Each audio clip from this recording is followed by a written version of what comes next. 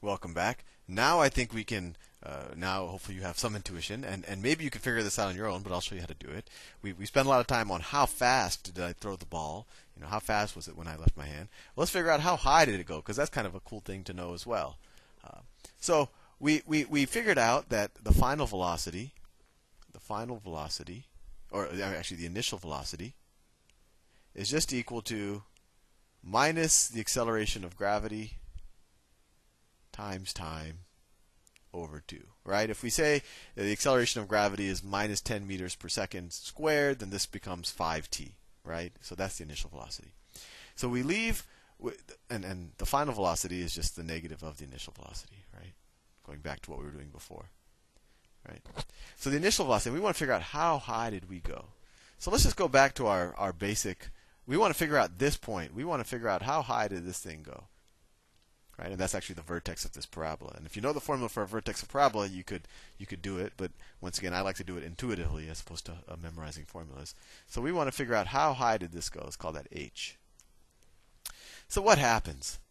I'm going from an initial velocity of vi, and I'm going to a final velocity. Well, not a final velocity. You can kind of call this an intermediate velocity. We go to the velocity of 0.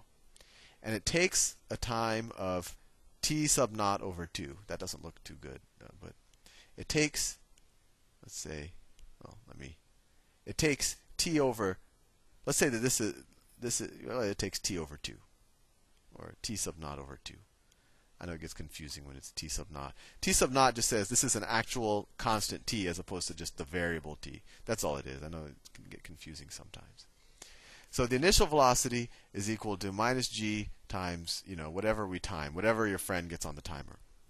But we also know that between time 0 and time t sub naught over 2, so half the time that your friend has on the timer, the velocity went from this velocity to 0, right? So the average velocity over that time, not the average velocity over the entire time, the average velocity over just this first interval, right? The average velocity here would just be, so this, it would be v sub I plus 0, right? Because we're kind of this intermediate velocity, plus 0, because we're stationary up here. And we divide that by 2, right? Well, v sub I is just this. So if we take this and substitute it here, we get their average velocity over this time interval is equal to minus g times t sub naught over 4 now.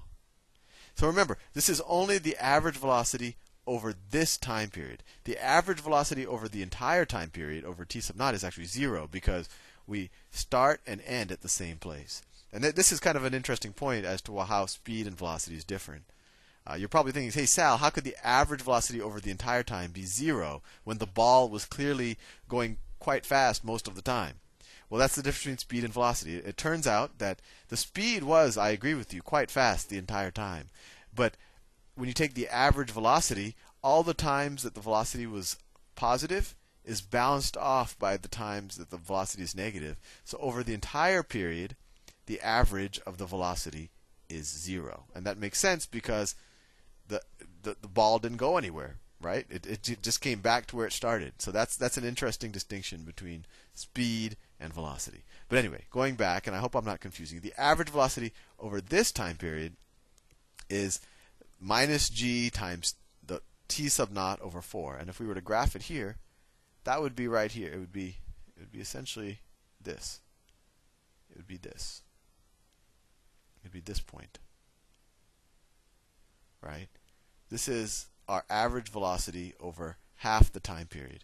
And it would be equal to v sub I over 2, which is equal to this, right? So there, we know our average velocity over this time period. And we also know the time. The time is t sub naught over 2. So we can just say change in distance is equal to average velocity times time. Well, what's the average velocity? It's all this stuff, minus g t sub naught hope you can read that. That's t sub naught over 4. So that is, let me switch some colors just so. So the average velocity is this. And what's the time? We're saying the average velocity over t sub naught over 2, not the whole t sub naught, not the whole t sub naught. And maybe if I do some examples with numbers, this won't be as confusing. So the time is t sub naught over 2. So t sub naught over 2.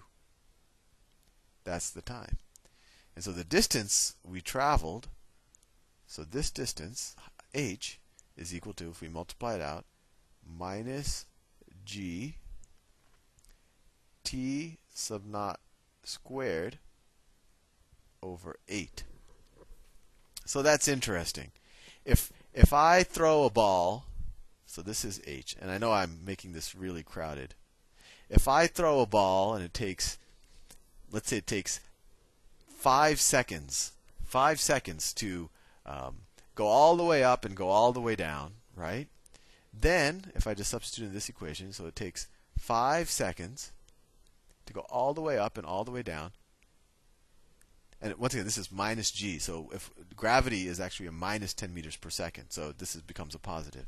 So going back, if I say, let's see, h is equal to, so minus g is positive 10 meters per second times, let's say it takes 5 seconds.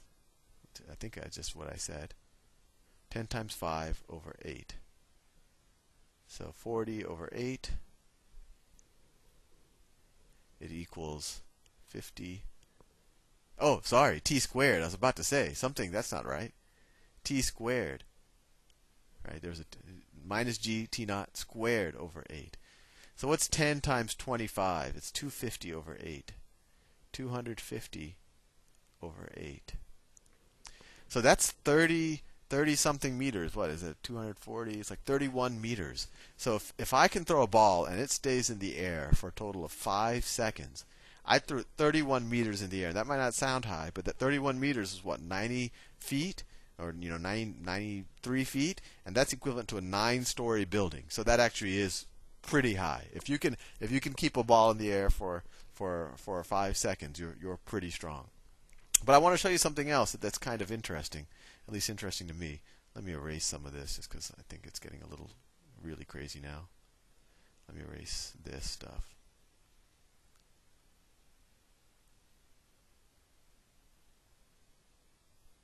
Actually, I'll even erase this stuff.